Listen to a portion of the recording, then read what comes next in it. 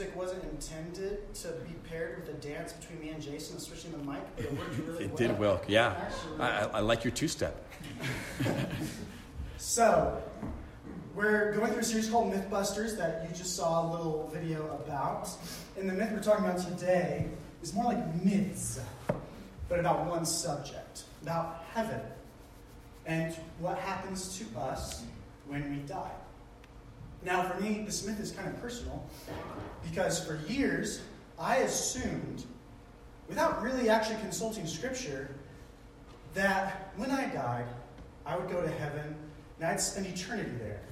And because God is eternal and transcends everything, it would be timeless. I would have no sense of time or space or personal identity. It would just be a purely spiritual experience, totally free of anything physical whatsoever. So that was my understanding of heaven. But other people have other understandings.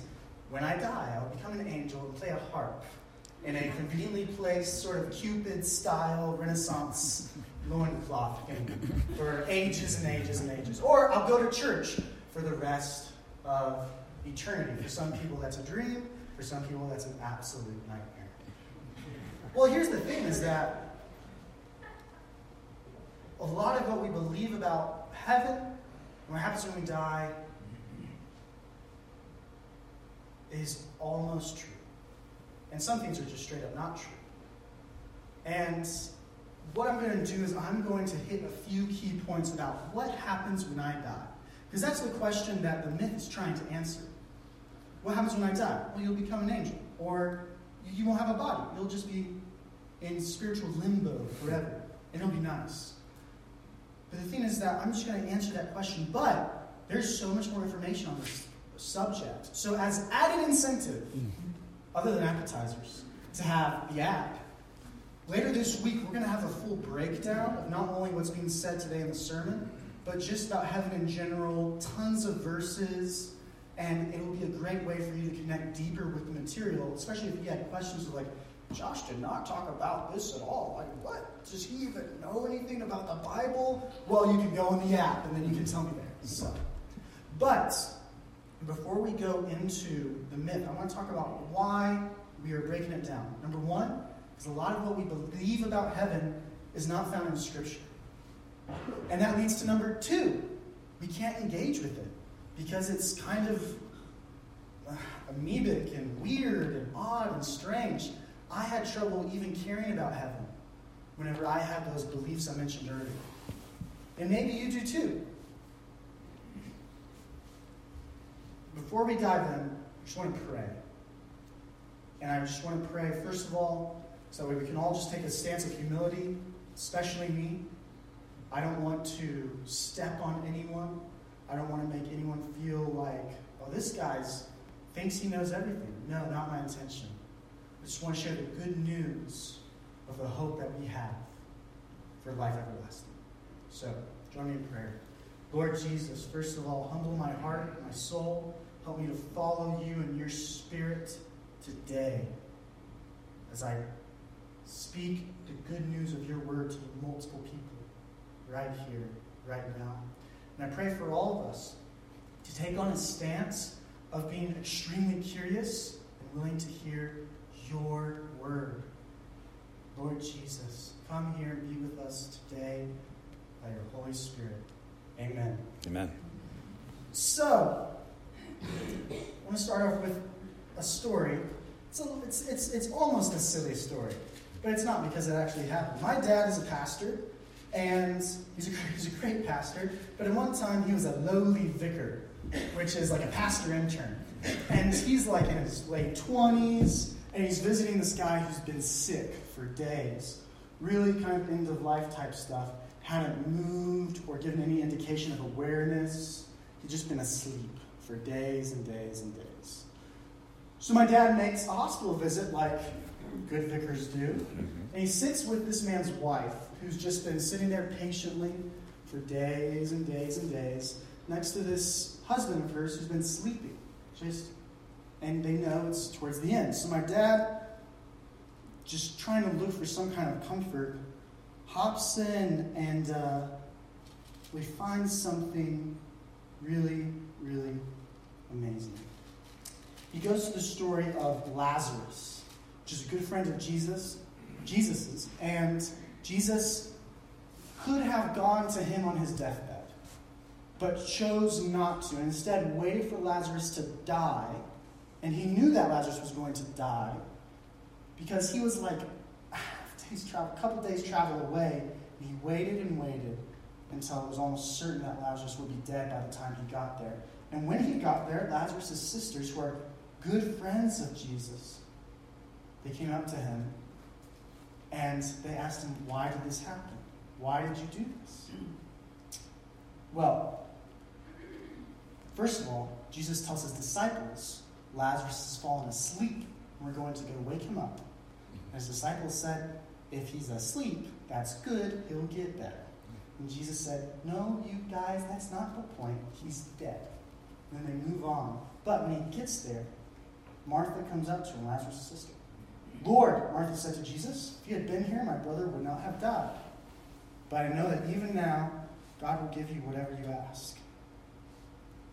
Now imagine this. Imagine a young pastor sitting in this hospital room next to a man who's been asleep and dying for many days, and his wife. Imagine that scene. So my father read, Jesus said to her, your brother will rise again. He's reading this to the man. Carl was his name. Martha answered, I know he will rise again in the resurrection at the last day. Jesus said to her, I am the resurrection and the life. He who believes in me will live, even though he dies, and whoever lives and believes in me will never die. He's just reading, and he gets to the next line. Do you believe this? And from the hospital bed, Carl yells out, yes!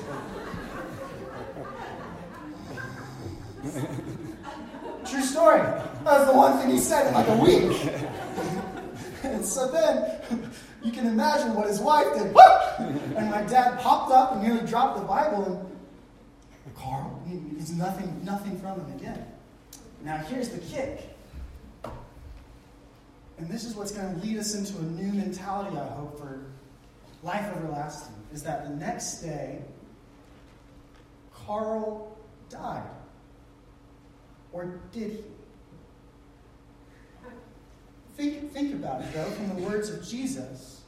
I am the resurrection and the life. He who believes in me will live, even though he dies. And whoever lives and believes in me will never die. Now, we assume, I think a lot of the time we suck power out of Jesus' words because we assume he's being symbolic and cryptic. We turn him into yoga real quick. Whenever really, he's a man on a mission. We should maybe turn him into more of an MLK type guy in our heads. He's not being cryptic here. He's not being symbolic. Why would he do that to a mourning widow?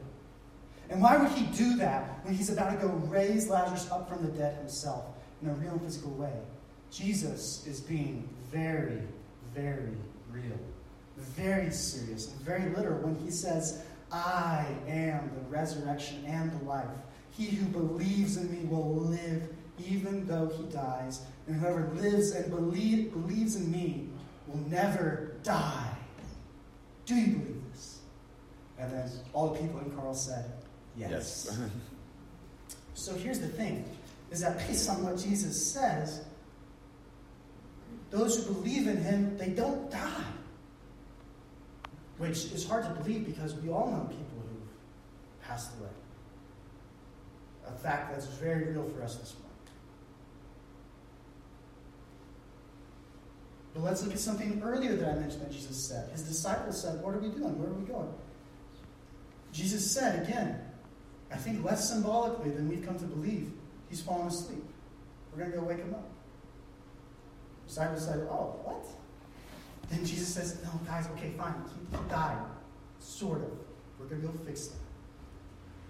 What if we took these words of Jesus and made them real instead of abstract, symbolic, cryptic?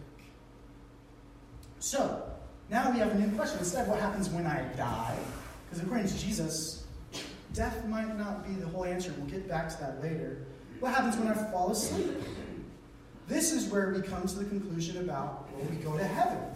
And you would find really good evidence for that in the Scripture. Because yes, when someone believes in Christ dies, the first thing that will happen is they will see Jesus. They will be with Jesus. Jesus said on the cross to the thief who believed in him, today, that brother died that day, you will be with me in paradise. And there's this verse from 2 Corinthians 5. Therefore, being always of good courage and knowing that while we are at home in the body, we are absent from the Lord, for we walk by faith, not by sight, meaning we're not with Jesus now. We are of good courage, I say, and prefer rather to be absent from the body and to be at home with the Lord. So you got it. He didn't even know I was going to do this. You got the body. You can sit right there. And then you got the Lord. And then other verses indicate that Jesus is in heaven. That's where he is right now. Not super often does it say, I will die and go to heaven in the Bible. It says, I will die and be with Jesus. And then somewhere else it'll say, Jesus is in heaven. Does that make sense? So it's this idea that when I die, I will leave my body. That is true. So that way I can be with Jesus. Paul says, I would rather depart and be with Christ, which is far better than being here in my body. But here's the thing. That's not where the story ends. Jesus said, I am the resurrection and the life. He didn't say, I am the escape. He didn't say, I am the secret hiding spot for souls. He said, I am the resurrection and the life. So here's the thing. Think of God's big picture. Because here's the thing. Here's what I want to break gently. Is this idea that we'll leave the physical body forever and ever. Because it's not in here. See, God made the world. And he made you. And he made Adam and Eve. And all the little creatures. Fishies in the sea. The mountaintops. The hippopotamus, which is a kid's song. If you don't know, you should. That's great. And you know what he called it? He said it was good. He said it was good. And God is perfect, and things that he makes that are good are really, really, really good. Why would he abandon that?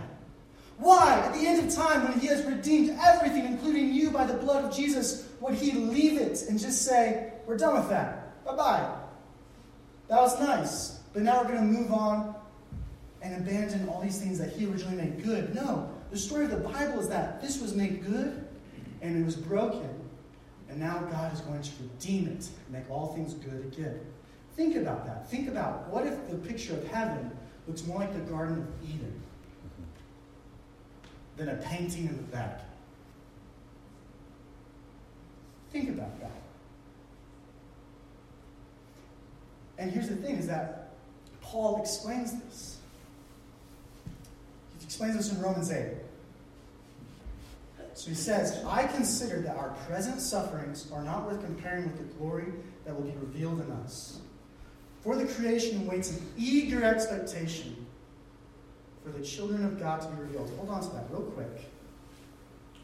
The creation waits in eager expectation. The world is waiting for something. What is it waiting for? You guys. You see, here's the thing. This is the real narrative of what happens after we die, is that we'll die, we'll be in heaven with Jesus. But then there will be a revelation, a revealing, where God brings us back to a new earth, and the world is waiting for us. For the creation waits in eager expectation for the children of God to be revealed. You are children of God. For the creation was subjected to frustration, not by its own choice, but by the will of the one who subjected it. Meaning that in the beginning, creation was good. It looked a lot like heaven. And then, because of sin and brokenness, God put limits on creation. He put limits on humanity.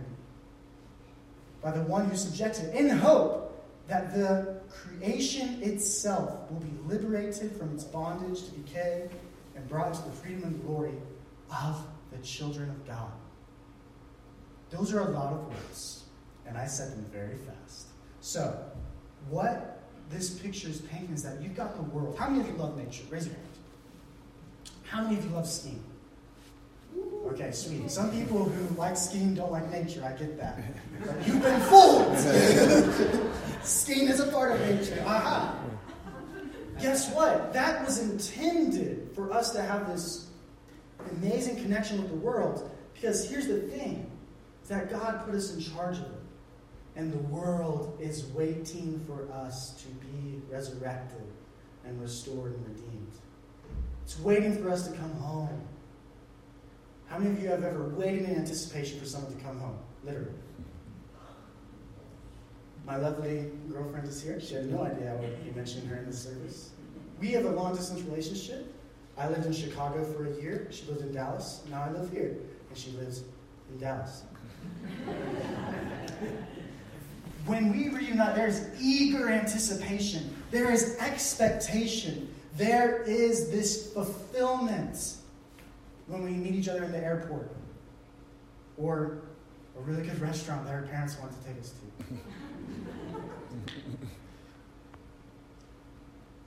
Isn't that so much more lively and real and tangible? The idea that the world is waiting for you and that everything will be new and grand and great. It is for me. We know that the whole creation has been groaning, as in the pains of childbirth, right up to the present time. It don't like it. The world is not happy with the current state of affairs. Pains of childbirth right up to the present time. Not only so, but we ourselves, who have the first fruits of the Spirit, groan inwardly as we wait eagerly for our adoption of sonship. This next verse is killer. The redemption of our bodies.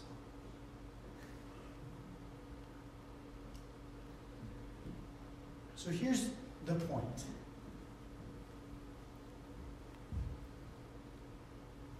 And part of it has to do with me and my own. I'm coming at this from my own worldview, my own background. But I think it's pretty general, is that heaven isn't an out-of-touch, identity-less, body-less yeehaw in the sky. Heaven is the afterlife where you will spend time with Jesus, knowing him. You won't have a body, yes. But here's the thing, is that there is an afterlife. Something that, for some of us, may be like, what? What is he talking about? Who is this man? Get him off the stage. But it's true, there's an afterlife. And that, by any account that I found in Scripture, is where we spend eternity. Well, oh my gosh. First of all, that's a beautiful story, I think, and an engaging one that I can connect to. I can imagine sitting with Jason Haynes in the afterlife. I will drink coffee.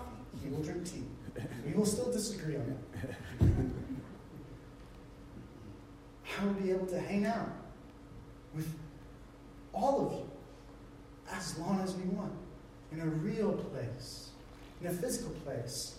Shoot, give us enough time, we can cut down a couple of trees, make skis, and start this whole thing over again. Think about that. First of all, as a very entertaining, engaging, and fun thought exercise that worships God, but also, how does that thought affect your suffering now? How does this cycle of something good being broken down and then being resurrected into something good again, how does that affect how you're looking at your suffering now? Your suffering might just be what happens before a resurrection in your life. I want you to know that. And I don't come from that place of haughtiness and I know this and you don't. But that's a pattern that God has put in the grand scheme of things and in your life every day. After all, Jesus chose the thing that you'll do, hopefully every day, to talk about death. You go to sleep, you drink, and you will rise again. So what other things in your life are cyclical and end in goodness and the resurrection of God? And also, I want to encourage you in a very interesting thought exercise to think about if you had all the time in the world, what kind of person would you be? I'd be patient, I would hope. Yeah, God will remake me into a patient person. I'll be able to sit there and listen to people. I'll be able to hear your story of what happened to you on the previous life. Maybe. But then we'll just get to spend time together. That affects me now. Whenever I start to become impatient, I think, Josh, what person will God make you into? And that helps me. Maybe it can help you too.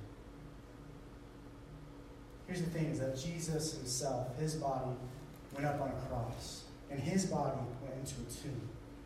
And his body rose again. So that way you would know that your sufferings, your trials, your life, your body, it may fade away. Good things may pass. But they will always be resurrected again. We are assured that in our Lord Jesus. Join me for prayer.